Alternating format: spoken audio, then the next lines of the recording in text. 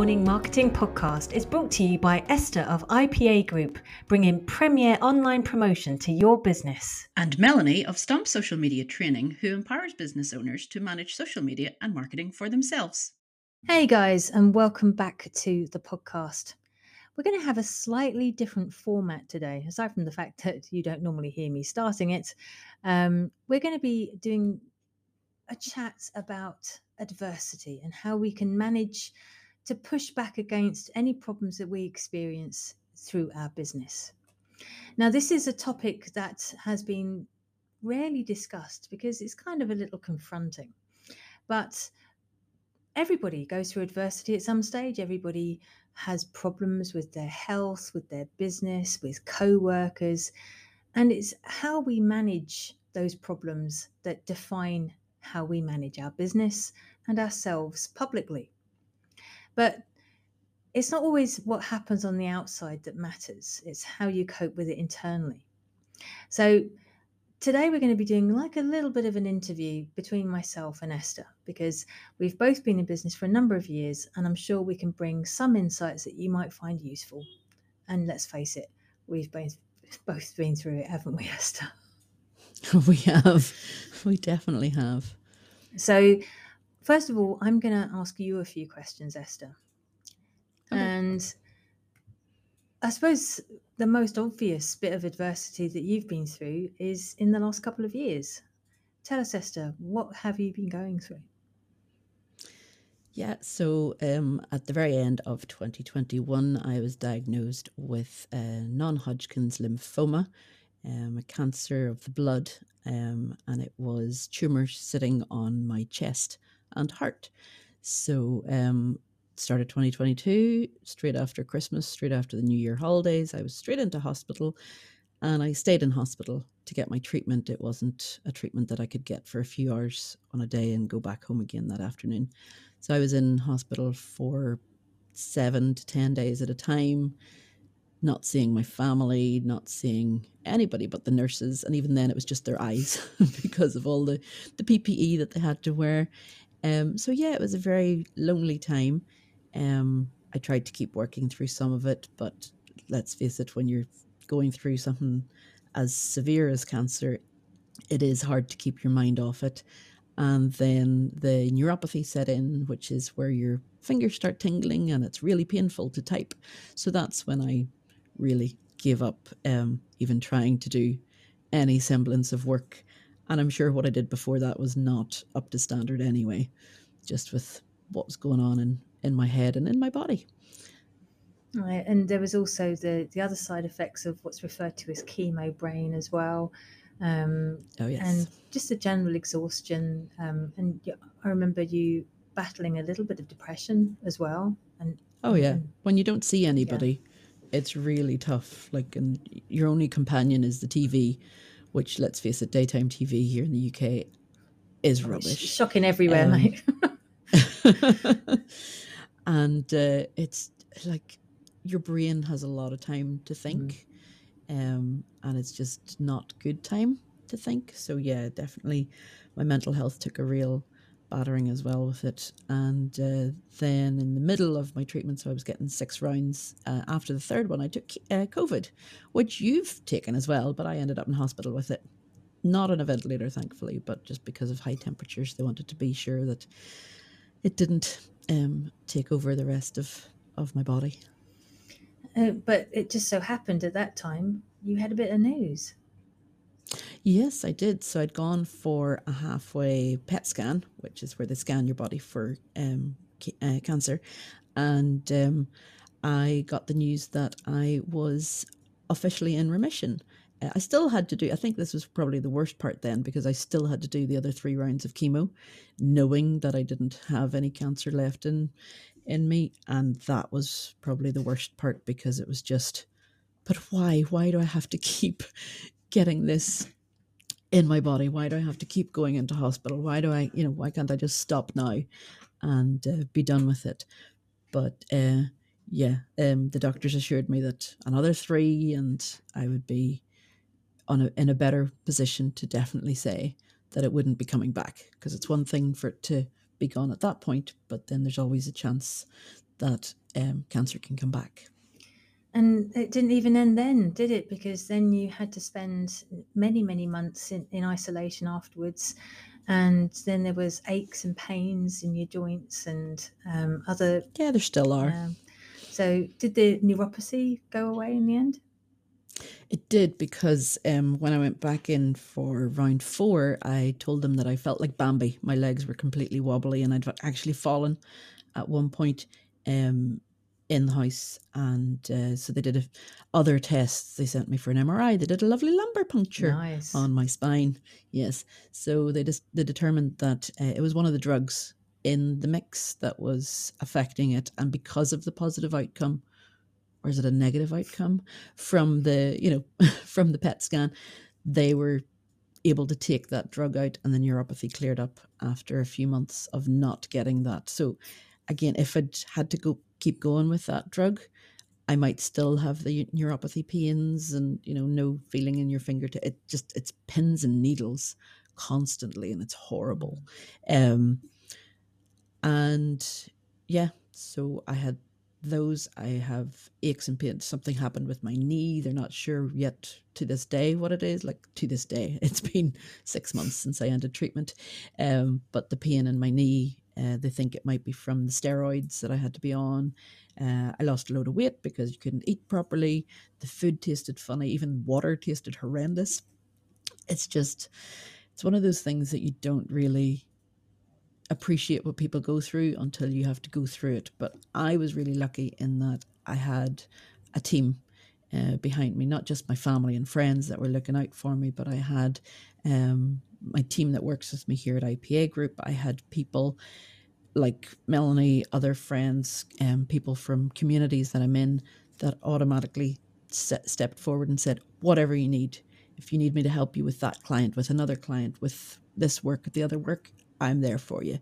And I think that's what helped me get through it and keep me going as well, knowing that I would have a business to come back to at the end, because it didn't stop. The clients were really understanding as well. They weren't pushing me to, I need this done, I need that done, where is that? They really understood when I totally forgot about meetings. And I had a few meetings with clients while in the hospital, and one of them didn't know until I turned on the camera. She's like, oh, I'm so sorry, no, you rest, you go rest, this can wait.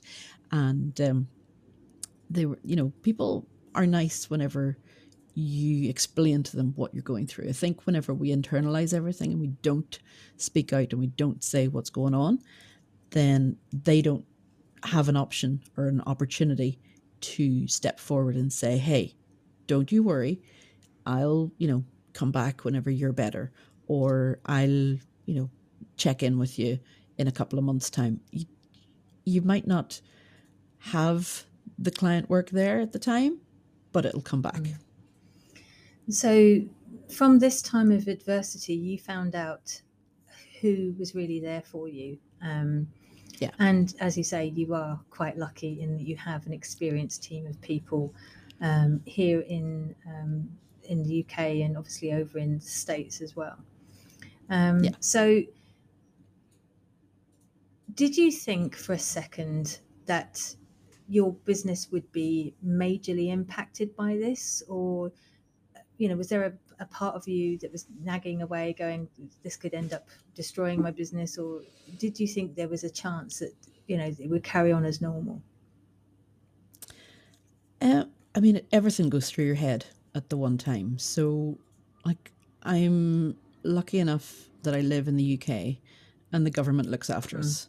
So, even though I'm self employed, I could apply for state help and help with paying the bills and help with, money coming in from the government each year or each month, because I've been paying into the system for so long, and because, they like their citizens most of the time. Don't quote me on that later on down the line when there's other things going wrong with the government here. But in that case, I was able to apply for a lot of things. And one of the places that really helped me was Macmillan. Yeah, Macmillan Cancer. Nurses, yeah. Yeah, they're fabulous. Like, I could phone this guy up day or night and he would just be like, right, okay, and talk me through everything. It's if you're in the UK or even Ireland, you see the ads for it. Whatever you're going through, they're there to listen to you, to help you. How do I pay the next bill? They help you with all that. They tell you what you are entitled to. It sounds really bad, but you are entitled to help no matter who you are, what you do. Here in the UK, you're entitled, the government will step up. And so I knew in a way that helped me, because my doctor said, you do not work for a year. You take the full year and you do not work. He said, because I was like, no, I'll keep going. I'll be all right. And he was right, because like you said, chemo brain, it's just brain fog. It's horrendous. It's just, you don't know what day, time, anything it is, especially when you're staring at the same four walls of a hospital room the whole time. You have the pain of the neuropathy. You have the pain of a constant drip in your arm, and there was always something attached to me, and like they would test me for COVID every morning at 5 o'clock. So you'd never have the proper amount of sleep either that you would need to function. And just knowing that the government money was there, and that, it might not have covered everything, but the rest of the team was keeping the business going. And they were able to, maybe not secure new clients, but the ones that were already there had, we had been going long enough as well to be able to keep the momentum going. And yeah, my team stepped up and took over a lot of the work that I would be doing. And they just really showed their true colors during that time. So your way of coping was gaining a little bit of perspective on what was going on around you. You were able to, and you were very fortunate to have that team around you. You had the Macmillan nurses helping you with resources, and explaining to your audience. I believe you did a couple of posts and an email newsletter, just letting people know that this is where we're at. This is how you can contact such and such, me now. And it was very much putting in place an expectation of how it was going to work from here, so that people had the answers. You were sort of ahead of the game, letting people know where to find the answers, because you had already got yours.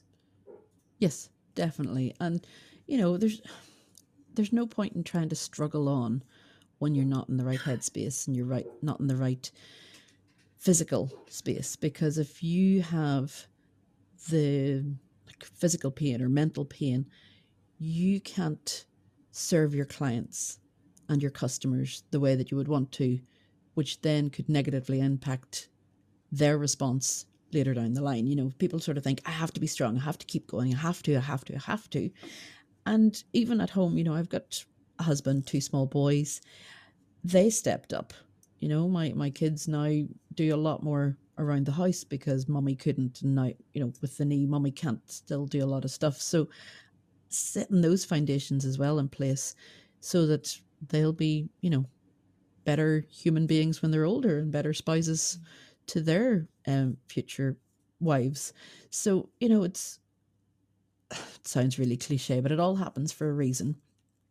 And it all comes back into place. Now, yeah, I had crises when I was in the hospital. Oh, I don't want to do this anymore. I'm going to, have something else. I'll leave IPA Group for my husband to run, and I'll go and, start something else, or I'll go back to work, or I'll, go and find something else, because this just doesn't, doesn't fit well with me anymore, or whatever.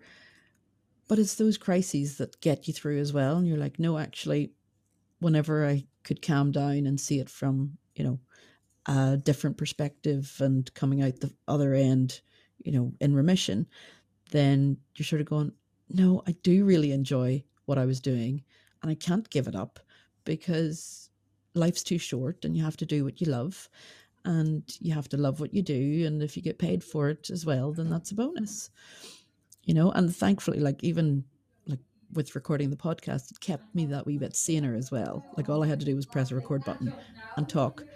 So we were far enough ahead before I got sick that I could see how when I was going to feel okay to record. Melanie was able to do a couple of episodes on her own with guests. You make these things work because at the end of the day, you want them to. If you didn't want them to work, then they just wouldn't. But I think definitely telling people what you're going through, and it doesn't have to be as severe as cancer, but telling them what you're going through. I'm going through, I'm sick, I'm off with COVID, I'm just not feeling myself, I'm going through the change. I've had a death in the family. Telling people are human, and they will have a human reaction to your human reactions. They don't expect you to be on 24/7. They don't expect you to always be, the strong one, unless you perceive yourself to be that, or you give out that vibe all the time. But if you are vulnerable and show yourself to be vulnerable, then they'll understand you more. Yeah. So my turn, I guess. So my biggest and most recent bout of adversity was when I lost my father last year. And it wasn't entirely unexpected. He was poorly for a couple of weeks beforehand, but we didn't realize he was that poorly. So when he passed, it was a huge shock. We knew he wasn't well, but we didn't realize he was dying. And it was massive shock. And I'm based in the Republic of Ireland, and my family are over in England, in the UK. And I was so far away. It was just the feeling of being utterly useless, leading up to him being hospitalised. And we didn't know how sick he was. He had a fall, he hurt himself.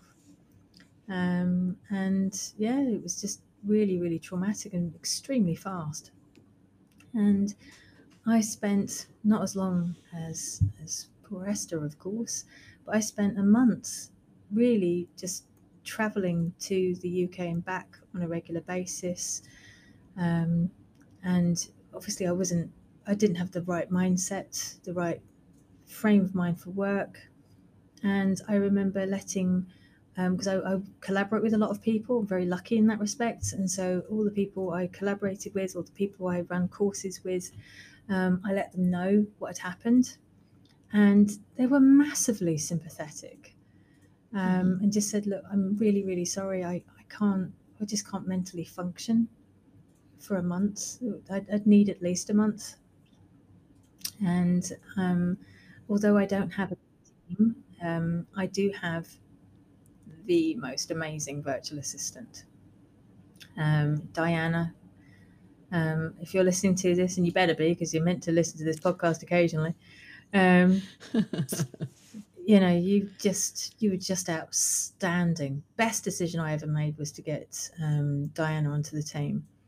And she was massively helpful to both myself and Esther as well, because when Esther went off sick, Diana basically held up the podcast whilst I was busy and Esther was off sick. And to this day, she's still doing all the social media management for us. So kudos to her. But then she stood up and managed Stomp for me. That month, she created content. She discussed it with me. She didn't just wake up one morning and just go, "Oh, this is what we're going to do." But and it was just so reassuring to know that somebody was watching my back whilst I was watching my mum's. Yeah. And I think, having that security, that blanket behind me, made everything else so much more manageable, because you can't just take your foot off the pedal. You can't. No. And like yourself, I only told a very small amount of people at the time, because it was just too much. I didn't want to be asked, dealing with people's questions. And my mental health just spiraled, because it was so unexpected and so quick. And if it weren't for the fact that I had you, Esther, and Lucy Hall, and Marie Manning, and Diana, of course, and a few other people, Hannah McDonnell, I honestly don't think I would have managed, because I was trying to manage my family like yourself. I've got 2 kids and a husband, running my business, clients, collaborators, the podcast, and it was the whole team being there and supporting me. But it was only because I was able to tell them. Yeah. And myself and Esther, neither of us went massively public about either of these things at the time. We just weren't in the mental headspace for it. Mm-hmm. And the only reason why we're exposing ourselves now isn't to get, oh, woe is you, sorry to hear all that. That's not why we're doing this.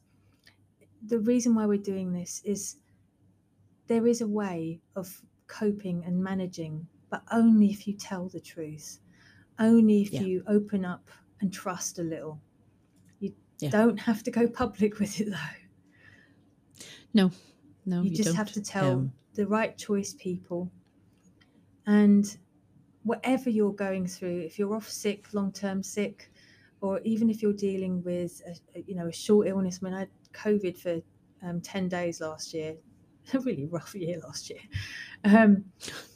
Not quite as rough as others, but pretty rough. And I was scheduled ahead, so I didn't need to worry about that. I had to move a few clients, but if you just tell the truth. Yeah, definitely. And that's what it comes down to, just being a little bit vulnerable with the right people can really restore your faith in humanity as well, because they will step up and help. I mean, that's why we are so thankful to be part of a lot of online communities. And, some of the people that stepped up to offer to help, I've never met them in real life, and that's the amazing thing. That's one of the best things to have come out of, COVID and lockdown, is all these online communities. And even beforehand, there was, people on Twitter and Facebook that you would just have been chatting to, because they're fellow business owners, and they get it. They know what's happening. They know what needs to happen, and like, thankfully, when I got sick, I'd already done the tax return for that year. Otherwise, that would have been another stress. And how do you, how do you get around that one? But all these, like I said, all things happen for a reason. And I had put it in way early. When the window closed, I had put in the tax return, and then hadn't remembered until this time doing it that I was like, oh yeah, I didn't have to worry about that. It was because I would have totally forgotten about it anyway. But you just have to be that little bit vulnerable, reach out to the people that you trust, and that, especially if they're in the same space as you, and they can, and probably will, step up and help you, because they know that you'll do the same for them. Yeah, absolutely. So yeah, a bit of a sensitive topic today. It's not really about marketing per se, but it is about looking after yourself and your business. And we hope that whatever you're going through, you can reach out to the people around you. And heck, you can reach out to myself and Esther. We both have very large networks. We're bound to know somebody in your country that can help in one way or another. And please don't be afraid to be vulnerable, to be ready to accept help, because that's the tough one as well. Yeah. Because everybody out there, honestly, is more rooting for you than against you, more than you realize. Definitely. So that's us. We're all going to be all back to being the usual bonkers marketers next week, but we just wanted you to have some time for yourselves, just this episode. And we'll be back next week with more Monday Morning Marketing. Until then, bye-bye. Bye.